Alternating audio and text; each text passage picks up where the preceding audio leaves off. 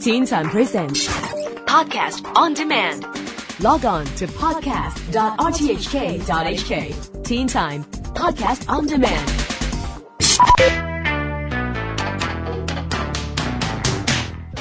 This is the Teen Time Science Blog. I'm Neil Chase.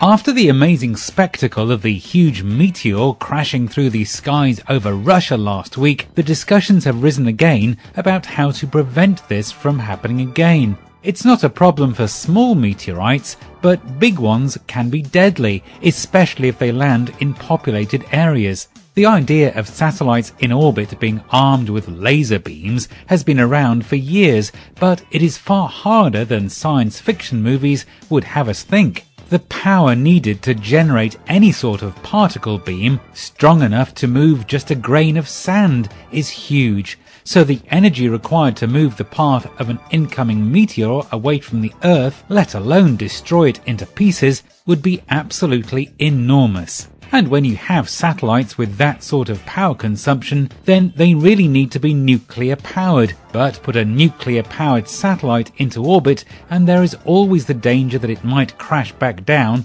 to Earth. So for the moment, we will really have to count our lucky stars that no big meteors come our way anytime soon.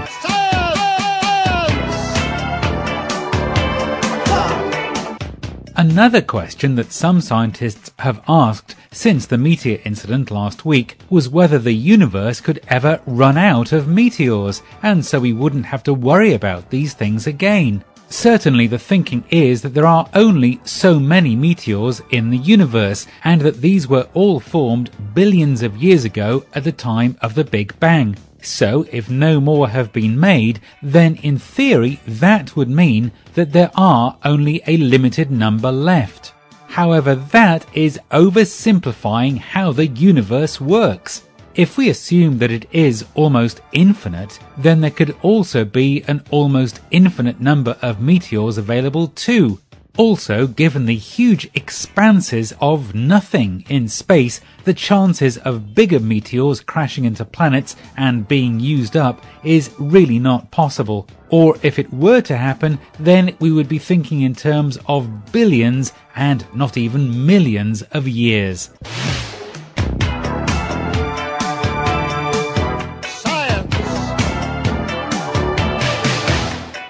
Some of the most advanced military fighter planes in the world have what is known as heads-up displays, or in other words, images and information that are displayed on the glass of the cockpit window, or maybe on the visors of the pilots. This gives a much safer and quicker way of viewing information. Now, the Google company is developing the same sort of concept, but as a pair of glasses for people to wear. They are starting to demonstrate these new glasses that can record video, share messages and pictures with friends, and access information online. This is all done with voice commands, so there is no need to type anything. At the moment, these new glasses are still in the very early stages of development, but Google is hoping that they will be the next big way of getting and wearing information.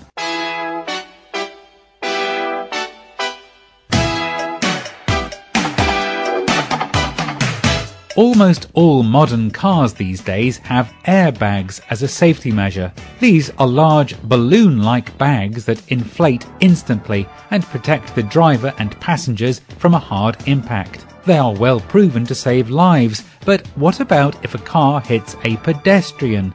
Well, the Swedish Volvo car company is working on designs of cars that would also have airbags that deploy outside the car. Although they wouldn't prevent the front of the car hitting a pedestrian, as soon as the car senses that impact, it would deploy airbags over the windscreen. So at least the pedestrian or cyclist that was hit by the car wouldn't be hurt so much by crashing into the windscreen. It wouldn't be a perfect solution, but any way that makes cars safer for everyone is a great idea.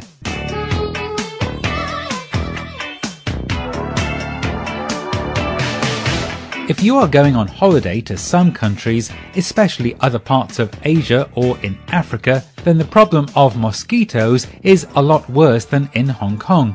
you may need to sleep under mosquito nets at bedtime, or at least put mosquito spray or repellent on your skin at the times when the mosquitoes are most active, which is usually around sunset.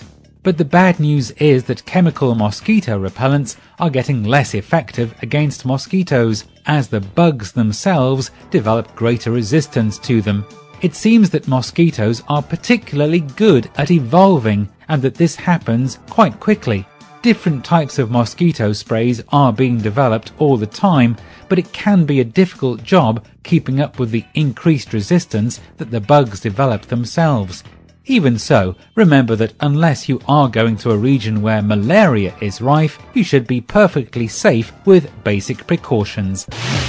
And that's it for the Teen Time Science blog for another week. I'm Neil Chase, and I'll be back again next week with more from the science world.